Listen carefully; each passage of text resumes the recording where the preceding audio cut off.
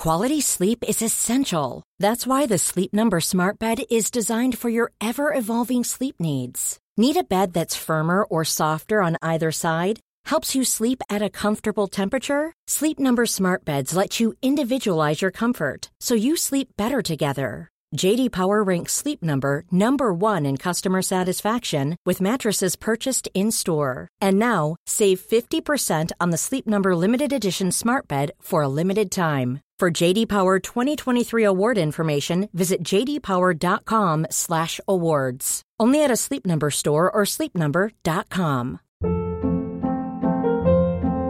Hold up. What was that? Boring. No flavor. That was as bad as those leftovers you ate all week. Keke Palmer here, and it's time to say hello to something fresh and guilt-free. Hello Fresh. Jazz up dinner with pecan-crusted chicken or garlic butter shrimp scampi. Now that's music to my mouth. Hello Fresh. Let's get this dinner party started. Discover all the delicious possibilities at hellofresh.com.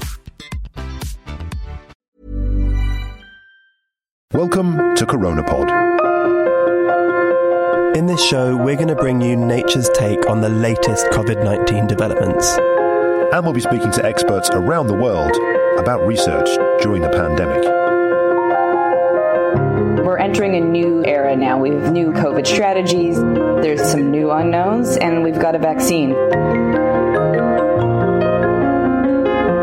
Hello and welcome to CoronaPod. We are now back, and on the line with me is CoronaPod favourite, Amy Maxman. Amy, how are you?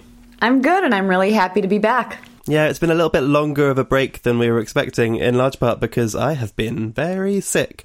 But not with COVID, it seems. As hard as I tested and got PCR tests and lateral flow tests, they refused to be positive, but I still had some kind of horrible flu, which I think is maybe not actually that surprising. We've published a story about that this week, about how other respiratory viruses and respiratory infections may be on the rise. It surprises me because I feel like everybody's just being so careful now, maybe in ways they weren't before, to not touch a doorknob and stick their finger in their mouth or something. Yeah, which used to be my favourite pastime, actually, and now I don't do that ever.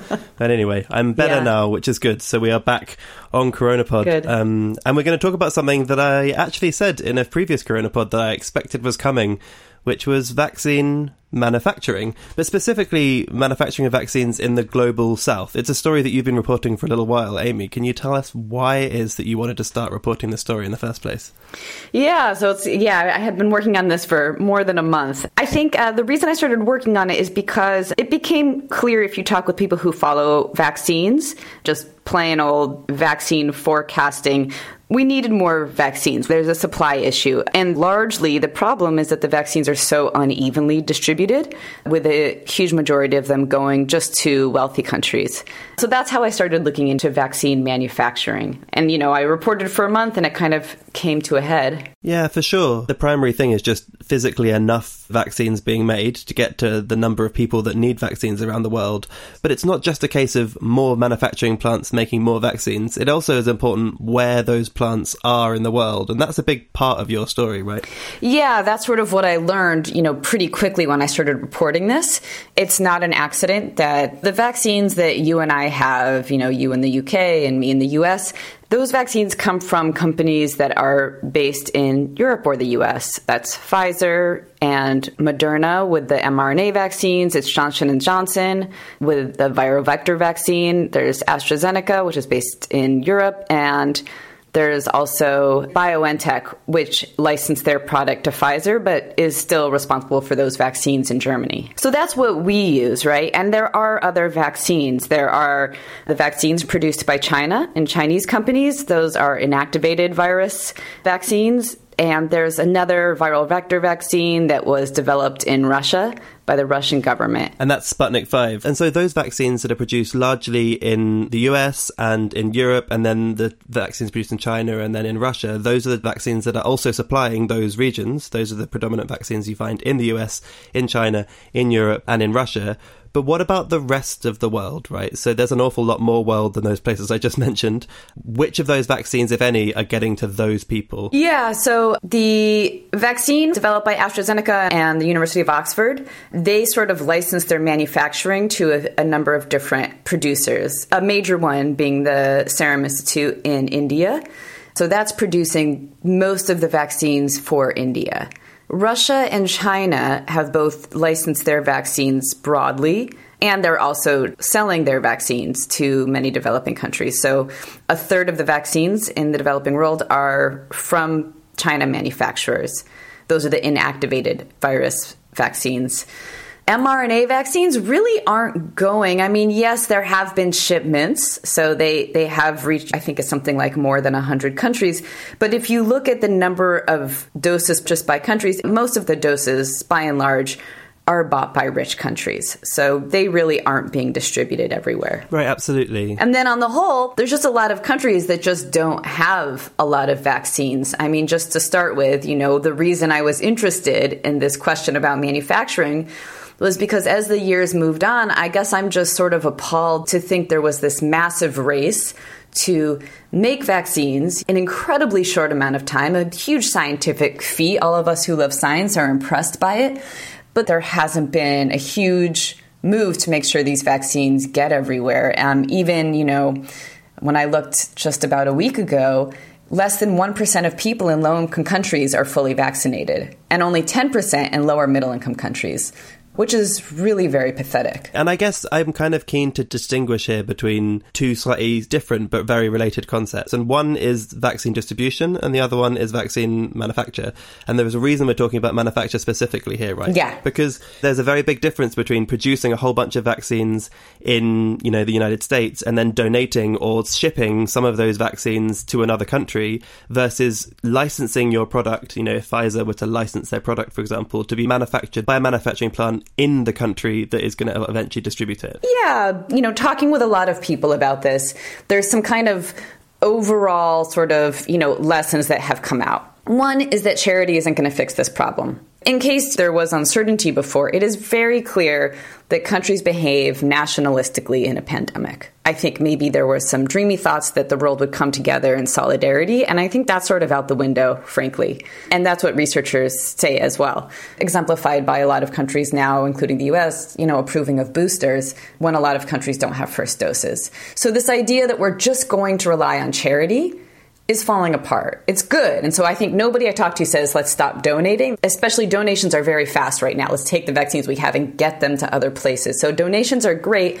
but it just simply will not be enough. So there needs to be more manufacturing. And the second thing that, I spoke to a researcher at Duke University who's tracking vaccines. The second thing that she's found is we need to have regional manufacturing. So it doesn't mean that every country needs to be making its own, but there has to be regional manufacturing. And that's for a few reasons. One is if you have more plants making vaccines, hopefully there's a little bit more price competition on the market. Maybe some of the other manufacturers can start selling those vaccines for lower prices for, say, lower income countries. At the moment, that's what India does. India produces most of the vaccines used in the developing world. Also, there's manufacturers, say, in India that are accustomed to saying we need to have a large scale and our goal is to produce a ton and be able to sell our products, at a lower price. So one, there's that reason. The second one is countries can actually control import and export. They can control trade. So that's another reason why regional manufacturing is so important. Just knowing that in a pinch, countries could block exports. So people are saying manufacturers, at least in some of the countries, say like South Africa and Brazil and India and Thailand or Malaysia that are able to produce vaccines because they have some capacity, those places should be making them. That would be a more secure world, both in this pandemic and, moving forward to other outbreaks. And that makes an awful lot of sense. I suppose the limiting factor here for all of this manufacturing capacity around the world is that you don't just need a manufacturing plant, you need to have the specific recipe for what it is you need to make. And often that means you need to have that licensed by the people that created it. So by Pfizer, by Moderna, by AstraZeneca and so on. And that's where the sticking point seems to be coming, because there seems to be a bit of a kind of a push-pull between the current big vaccine designers, I suppose patent holders, and the manufacturers about how practical it is to actually produce an mRNA vaccine in a vaccine manufacturing plant in India, say. Yeah, so there's a lot, there's a few steps here. We might have talked, I feel like, a while back about this push to sort of waive patents on vaccines.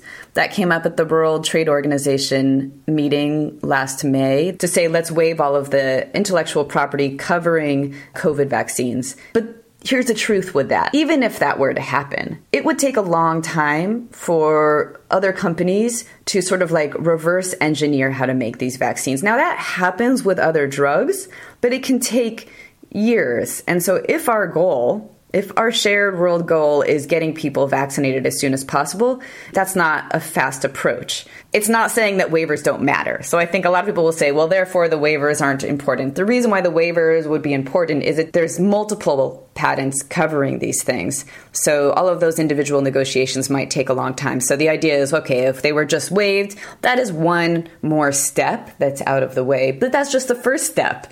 The second step is the recipe, which includes, the very, very specific ingredients to make the vaccines and also kind of the knowledge on how to do it. And that could be even harder to replicate without somebody holding the hand of a manufacturer. In many cases, what we're not necessarily talking about here is just like releasing patents on these things. What we're talking about is these pharmaceutical companies partnering and licensing their product to other manufacturers so they can produce them, for which they would get royalties, right? Exactly, right. So if it was just like a blanket waiver on all intellectual property, yeah, that would seem to be like, okay, anybody could try and make them. But I think everyone I spoke with feels like really having the participation of the companies is ideal. So partnering is ideal.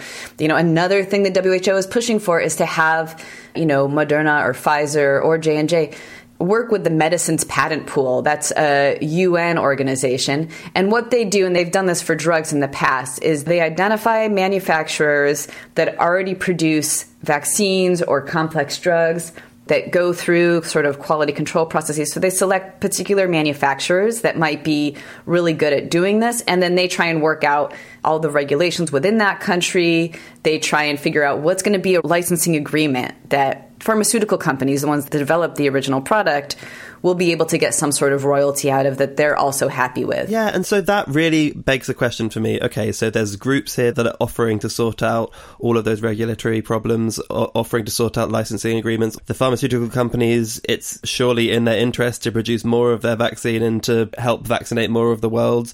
So why on earth is this not happening, right? Why are the pharma companies not engaging with all of these groups that are trying to help build more manufacturing processes elsewhere in the world? So I'll tell you, I reached out to the pharmaceutical companies we're talking about, and I also reached out to pharmaceutical trade groups, and they have a list of reasons for why they're not interested. One of them is they say there are fears about quality control. And let's be honest, quality control is really difficult. You're giving people who are healthy these vaccines. I mean, in general, you want to be really careful with quality control. And that can happen anywhere in the world. You can have a company that doesn't have a good manufacturing process and you get contamination or something else that can damage your product, and they feel like that would be very damaging. They also say that another issue is there could be shortages in supplies that would make it difficult to have more manufacturers step in. They also say it's very complex to make these products. They give estimates of dates. It would take more than 12 to 18 months, is what the CEO of Moderna said, to have another company try and do this. So therefore, if we're talking about it's not going to be ready for 2 years, why go ahead and do this? Because in 2 years, we're going to have ramped up our own manufacturing, and therefore there's no need for other companies to do this. And do those kind of concerns hold water if you speak to the people that are on the other side of this kind of debate, I suppose? So the first thing that people who are on the side of ramping up manufacturing will point out is that there's a lot of money at stake here. So if a company can maintain its monopoly, it's going to make more money, and they have a direct financial interest in this. Already, it looks like Moderna and Pfizer are on track to bring in more than $53 billion in revenue this year just from the COVID vaccines. Also, they're hopeful that mRNA vaccines can be a platform to make vaccines for all sorts of things like cancer and HIV. So therefore, teaching another company how to make an mRNA vaccine compromises their hold on the field. So they have a very strong incentive to not license this out broadly. None of the companies I spoke to said this is why, but this is something that people, point out pretty easily. But as for the other reasons, one, there's this issue about quality control. Somebody from the UN's medicines patent pool, she told me, she always hears this thing, it comes down to quality assurance. And she gets exasperated because she says, we've got people in our group who have worked at the leading pharmaceutical firms. We understand that quality control is really important. And she says, it's not like we give licenses to manufacturers in a garage. So she sort of pushes back against this idea about quality control being the complete barrier. As for the time it takes to do this technology transfer process and teach a company that knows how to do it, I think one thing that's hard for me personally is we haven't seen a ton of this, so it's kind of hard to say how long it takes. I don't want to trivialize it. For example, Johnson & Johnson has partnered with one drug manufacturer in India called Biological E, and somebody who helps lead that company, she told me, it's taken roughly around 7 months to just do the technology transfer and also, to ramp up the supplies and all of that to get them ready to produce Johnson & Johnson vaccines. So it does take time.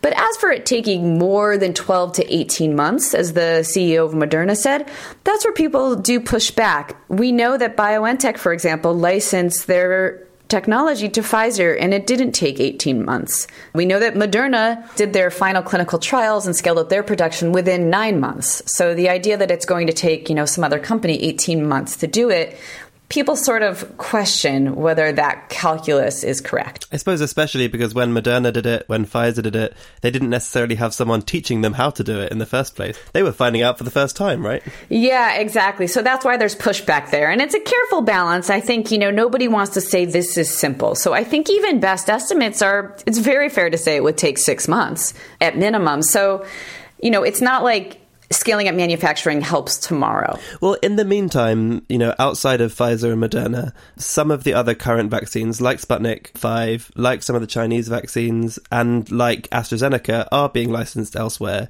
Is it possible that those manufacturing processes will continue to expand? Are we going to see more Oxford AstraZeneca vaccine being produced in India or elsewhere in the global south? I mean, yes, the Serum Institute has massively scaled up how much AstraZeneca vaccine it's making. But, the researchers I spoke to aren't really holding their breath for these vaccines. Apparently, AstraZeneca might not be the fastest thing to produce. The inactivated virus vaccines, the ones from China, those are also difficult to produce. Also, there's questions about how effective they are.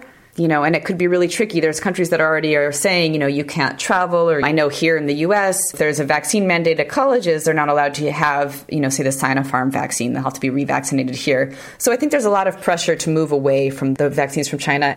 So I think the thing that the researchers I spoke with, the people who are saying, gosh, there's not a lot of traction with Moderna, with Johnson & Johnson, with BioNTech, the people who are kind of skeptical about that moving forward, and also knowing that even if there was movement, we're talking about 6 months plus, some of them are kind of holding out hope for a couple of vaccines that are in phase 3 trials now, where we should have results in the next few months. The vaccines I heard most about were protein subunit vaccines.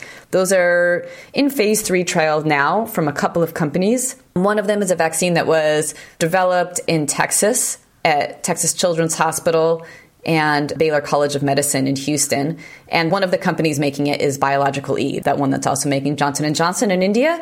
They're in phase 3 trials now. So one reason why people like these protein subunit vaccines is that you can make them in vats of cells like yeast, where number one, there's experience making drugs within yeast. So yeast, I guess, churn out a large quantity of these peptides. So the idea is you could scale them up really well. So that's, some people are hoping if these vaccines end up being effective, if we find out in phase 2 trials that they're effective, they might be really easy to scale, unlike the ones from China or unlike the viral vector vaccines. These could be a lot easier to make. And the other reason is the one from Texas that's being produced in India now too, Peter Hotez, who's one of the researchers who's helping to develop their vaccine, says that he's not going to put patent restrictions on it because his goal is really making sure that there can be billions of doses that are made for the developing world. So that's sort of a change in ideology. There's other vaccines that have that approach. I think Cuba's vaccines also do as well. So there's a lot of people who are really at this point pinning their hopes on these ones in development. It's a bit sadder because it's going to take longer. They have to finish clinical trials and they have to be approved and all of that. But that's what they think might be the fastest way forward. And I suppose right now there's no guarantee that the result of that clinical trial is going to be, great, safe and effective vaccine. We still need to wait and find out. It's such it's so hard to report these issues because honestly, it changes all the time. It's very hard to say what the future will look like. One thing that the big pharmaceutical agencies are saying is that they're ramping up their own manufacturing capability and they're just going to sell that out to other countries around the world. Is that not a thing that could work? Do we need these regional manufacturing processes as well? Is it not just a solution for Pfizer in their own current manufacturing plants to produce billions and billions and billions and billions of vaccines and just sell them across the world? It is true. They are ramping up their manufacturing. And, Pfizer told me that they are looking into more partnerships, so that may happen more in the future. So we might be seeing more than that. So this could happen. I think what a lot of people I spoke with might say back is, what's the guarantee that these companies that control the supply, what's the guarantee that suddenly now they're going to be sold to lower and lower middle income countries? Just like we've seen, most mRNA vaccines have largely gone to wealthy countries. Wealthy countries have more purchasing power. And we know that there's going to be boosters, which surely will come out of the global supply, no matter what the White House says about that issue. If there's a finite number, boosters in one place or doses not in another place until we have a surplus of mRNA vaccines. Amy, thank you so much for joining me. I'm sure there's a lot more we're going to be talking about over the next couple of years, coming months. Was that a slip about how long the pandemic's going to last? I think it was, and it made me feel a little bit like my stomach sank when I said next couple of years. Who knew that CoronaPod was going to be permanent? It's going to become, CoronaPod SARS-CoV-4 next. Oh, no. Anyway, thanks, Amy. Thank you so much.